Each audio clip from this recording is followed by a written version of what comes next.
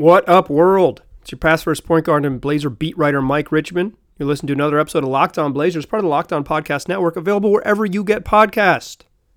Today's show, we're giving you the deadline preview. That's the trade deadline, which is tomorrow at noon Pacific. It's coming up fast. They moved it up in the day so we can get primetime TV out of it. And if you live here on the West Coast like me, it means it happens at lunchtime.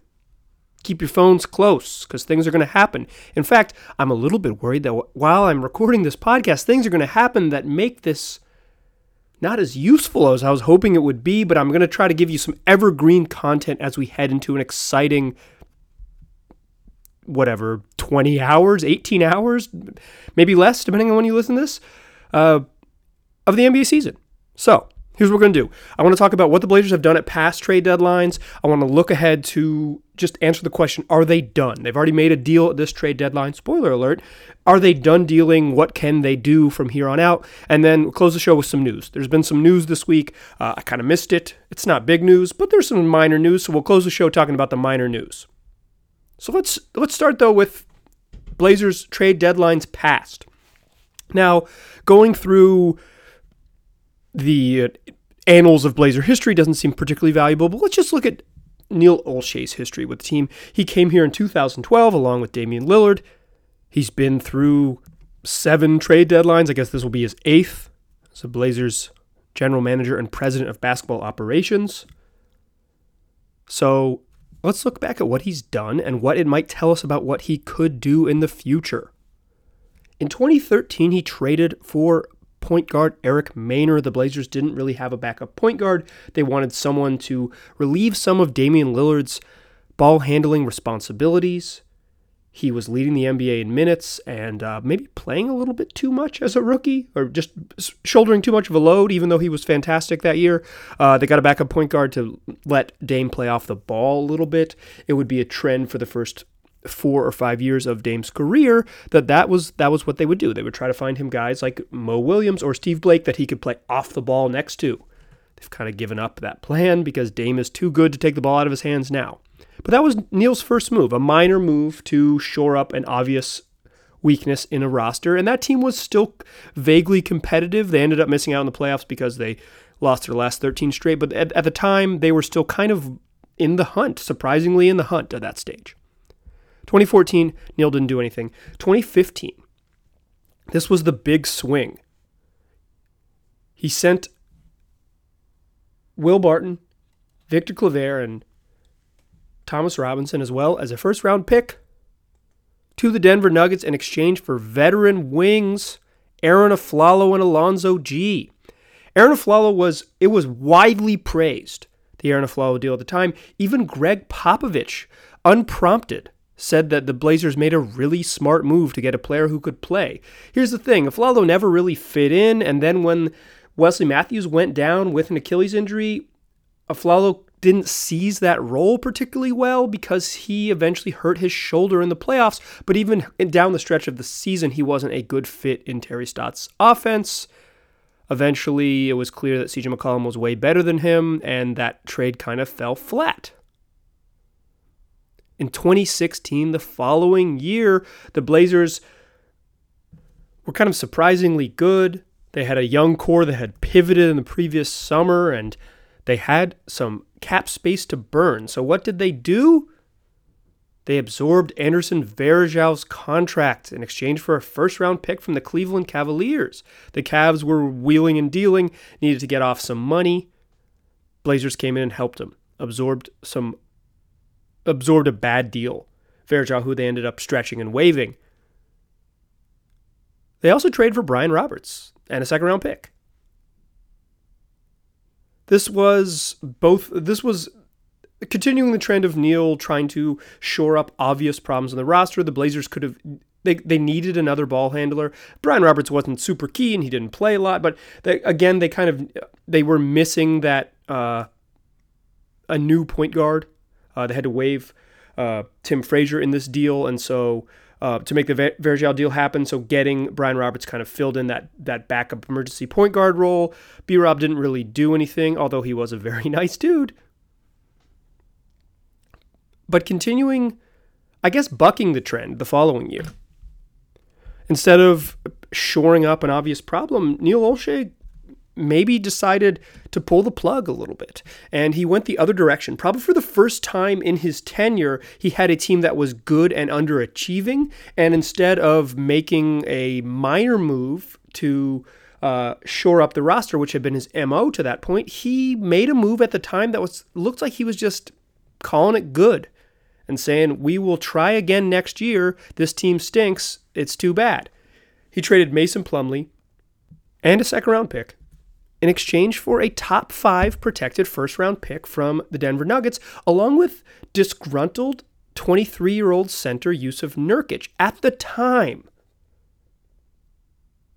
Neil Olshey didn't speak to reporters. The team was in a bad spot, and he did one interview with internal media. He spoke with Brooke Olzendam, the team's sideline reporter. That's the only person he talked to publicly about the trade, and he touted the first-round pick. He didn't mention, really, Jusuf Nurkic. This was all about getting a first-round pick, building for the future. They felt like they had a valuable pick moving forward. This was going to be something that was really going to help them.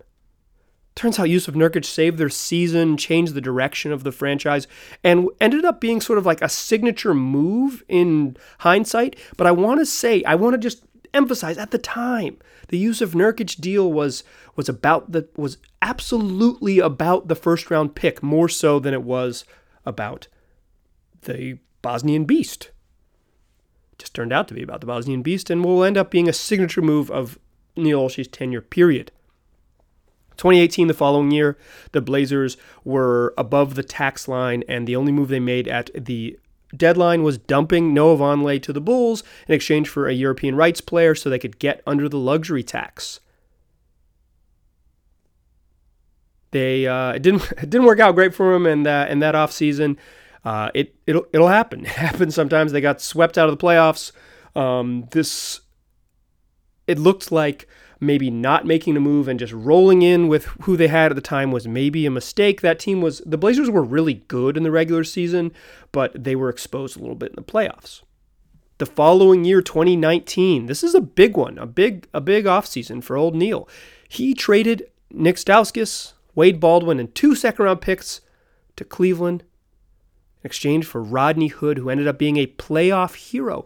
Looking back at Rodney Hood's numbers, he wasn't great during the regular season. He was really bad during the first round of the playoffs, but he was awesome against Denver, hit one of the signature shots in the history of the franchise, his Game 3 quadruple overtime three-pointer to send the Blazers to an epic win.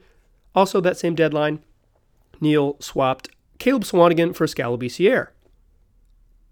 In 2020, prior to the deadline, but kind of a deadline deal, mid-season, it's deadline season, trade season, he traded Kent Bazemore, Anthony Tolliver, and 2 second-round picks to Sacramento in exchange for Trevor Ariza, Wenyen Gabriel, and bringing back Caleb Swanigan. The deal was in part about getting better on the wing, but it was a great deal about lowering the Blazers' overall salary and overall luxury tax payments. So far, it has worked out really well. Trevor Ariza looks like a really good fit. I don't think this is a season-saving trade, but it's certainly an undeniable improvement, adding Ariza and a little bit of backup minutes for Caleb Swanigan. It has made the team better, even if that was only a secondary concern.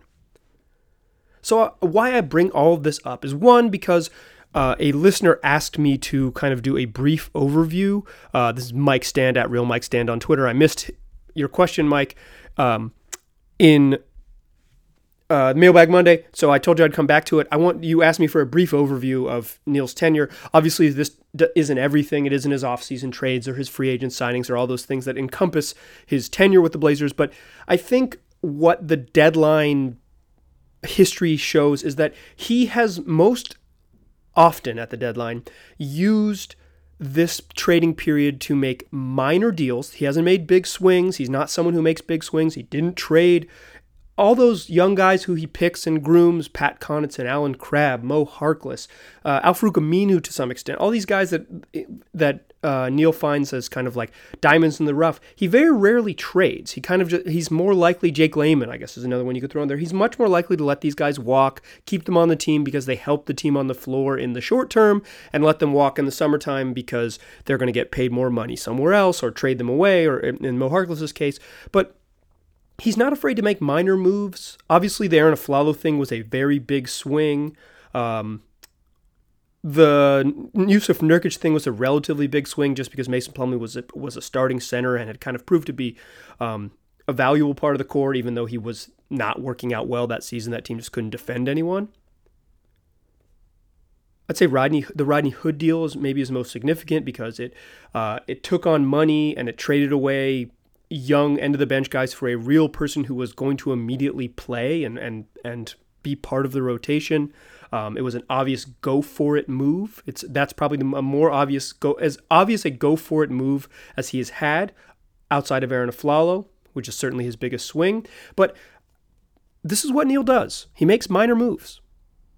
He tinkers with the roster. He's not going to trade away his big core parts. He's not going to trade away the guy he grooms up. He's going to try to get better around the edges.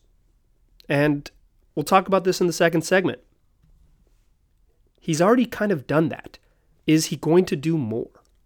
But before we get to that second segment, I want to tell you guys about an awesome giveaway from the Locked On Podcast Network. You can win 2 tickets to see your favorite team in their home arena by guessing an NBA trade perfectly before it happens. We're calling this Pre-Bomb the Woj Bomb. Shout out to Adrian Wojnarowski. We're using your likeness. So here's what you do. You go to any of the Locked On NBA Net accounts on Twitter, Facebook, or Instagram. That's at Locked On NBA Net, N-E-T, on Twitter. You post the trade that you think will happen. You tag 5 people with your trade, with the trade in your post. So 5 of your friends. You say, look at this great trade I'm sending to Locked On Podcast Network.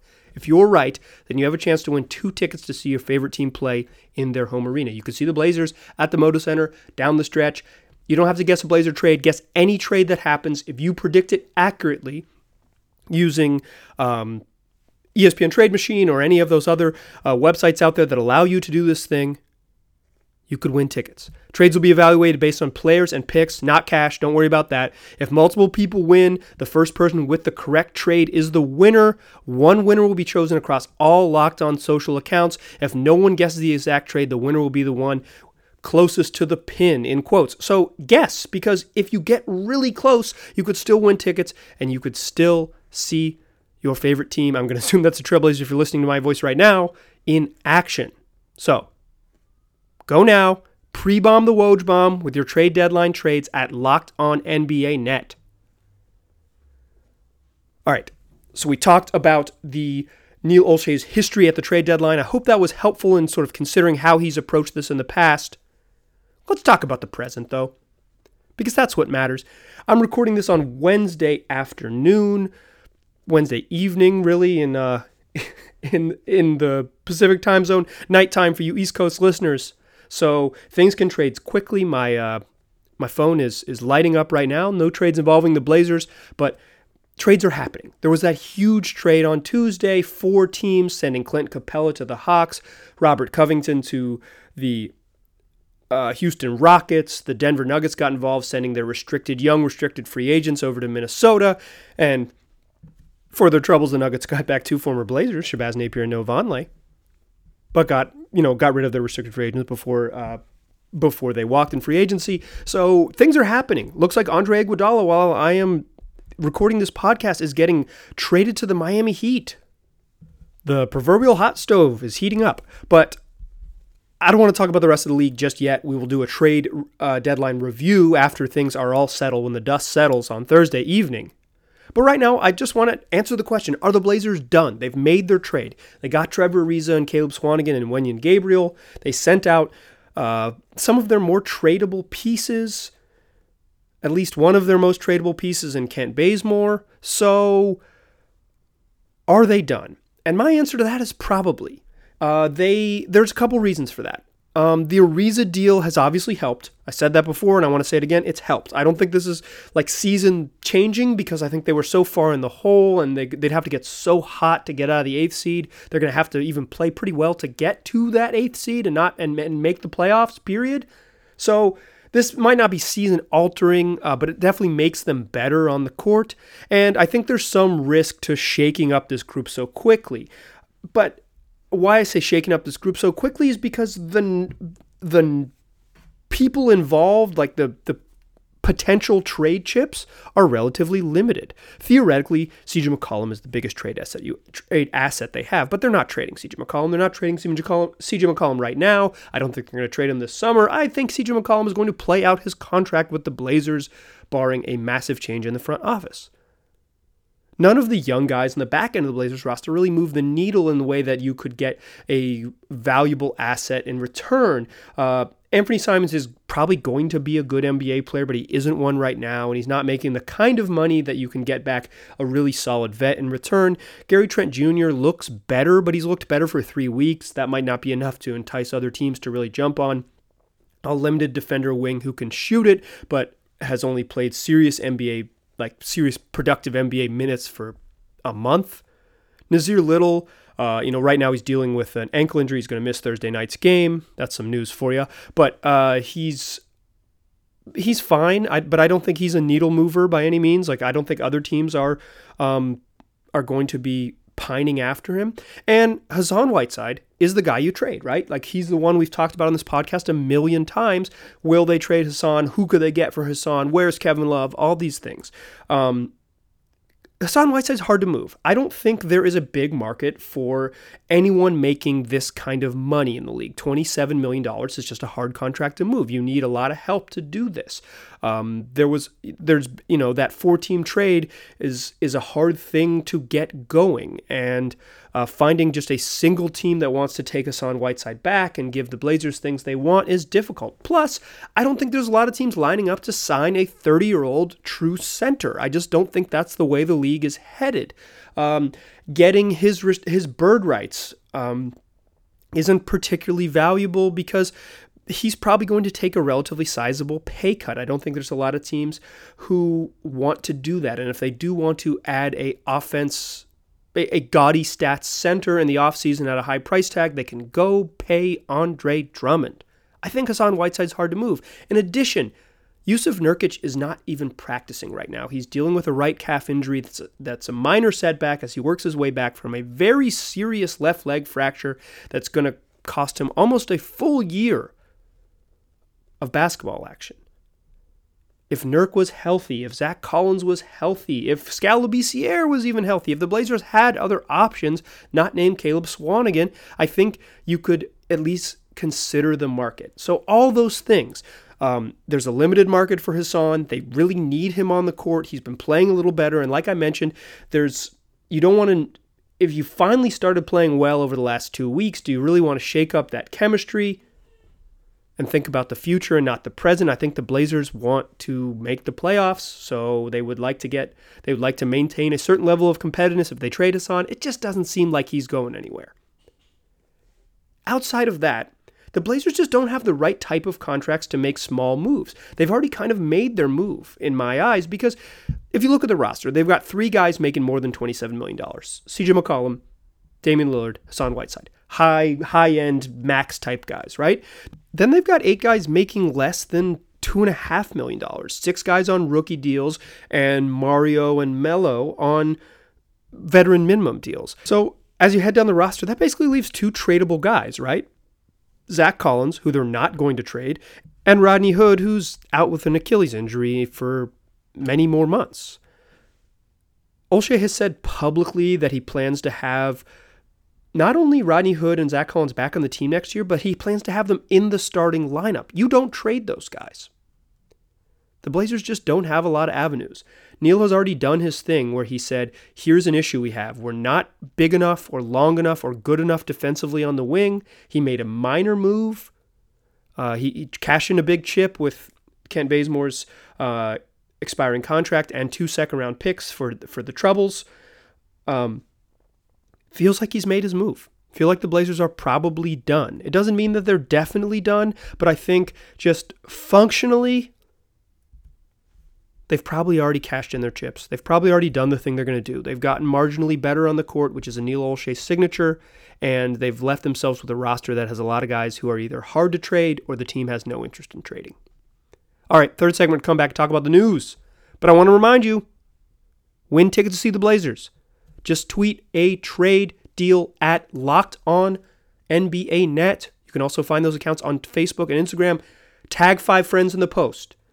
if you are correct, or you end up closest to the pin because nobody gets it right, you can win tickets to see the Blazers at the Moda Center, or if you don't live here, wherever you live, your favorite team in person. So get those trade ideas ready. Tweet them at LockedOnNBANet, or find those accounts on Facebook and Instagram by the same name. Tag 5 people, make it happen, win tickets. Okay, closing out the show with some news. This stuff is barely news to me. Dame didn't win Player of the Month.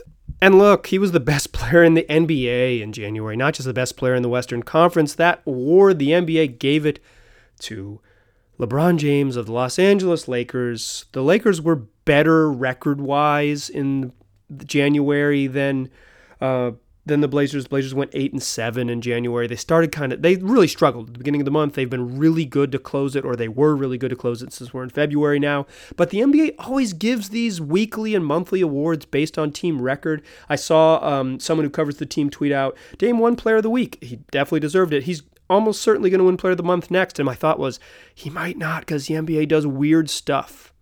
This is kind of how they do it. They do weird stuff, and it's always tied to team record. Hence, Carmelo Anthony won Player of the Week when the Blazers went 3-0 that week that James Harden averaged 50 points. 2, this isn't like the All-Star snub. When you miss out on the All-Star game, it affects your legacy. And even if you think, oh, the All-Star stuff is stupid, when you look back at guys' careers, if you say, wow, he was a 6-time All-Star versus, wow, he was a 2-time All-Star, that's a huge gulf. Even 5 versus 7, even 3 versus 4. 4-time All-Star just sounds a lot better in a 10-year, 12-year NBA career than a 3-time All-Star. That stuff matters. All-NBA matters. That matters for legacy. It's how we rank guys in the sort of Bill Simmons pantheon, whatever, Bill Simmons pyramid, but it's just that stuff matters for how people get paid and how we appreciate them when they're gone, how we compare them to the greats of other eras. That stuff matters. NBA Player of the Month, that shit doesn't matter, guys. I think the NBA got it wrong. Dame was the best player in the NBA in January, certainly the best player. He had one of the best stretches in the history of the league to close the month. And they did the wrong thing, but I can't get too upset about it. It's fine.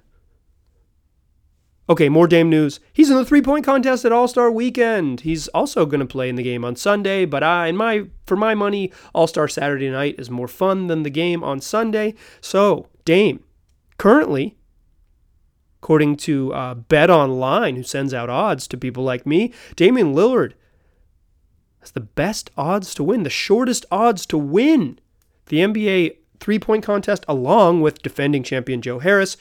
Dame's in the contest along with Joe Harris of Brooklyn, Atlanta's Trae Young, Washington's Davis Bertans, Sacramento's Buddy Hield, Miami's Duncan Robinson, Charlotte's Devontae Graham, and Chicago's Zach LaVine. Also, there's a new format in this year's dunk contest. There's going to be 2 new shots from 6 feet beyond the three-point line out to 35 feet. They'll be worth 3 points each. And rounds will now have 27 shots as opposed to 25. And because of the backing up and taking these deep threes, there'll be 70-second rounds, and they were previously 60 seconds. This is a fun thing. I don't think it's necessary. I think the three-point contest is sort of perfectly good without this. But I will say this, if there's anyone in the league that will benefit from taking deep threes and having them count for more, it's Damian Lillard. So if you're someone who likes to gamble on frivolous stuff, I know he's got the shortest odds, so he won't win the most money, but at least you can feel good about his chances. When maybe you were mad. This maybe will brighten your day. If you're so mad about him not winning Player of the Month in January, you can be happy about him being favored in the three-point contest. Also, an athletic young player that Neil Olshey acquired on draft night is headed for the dunk contest. And y'all, it's not Anthony Simons. The Let Ant dunk campaign fell short. Pat Connaughton of the Milwaukee Bucks, former Portland Trailblazers, headed to the dunk contest, along with Derrick Jones Jr., Aaron Gordon, and Dwight Howard.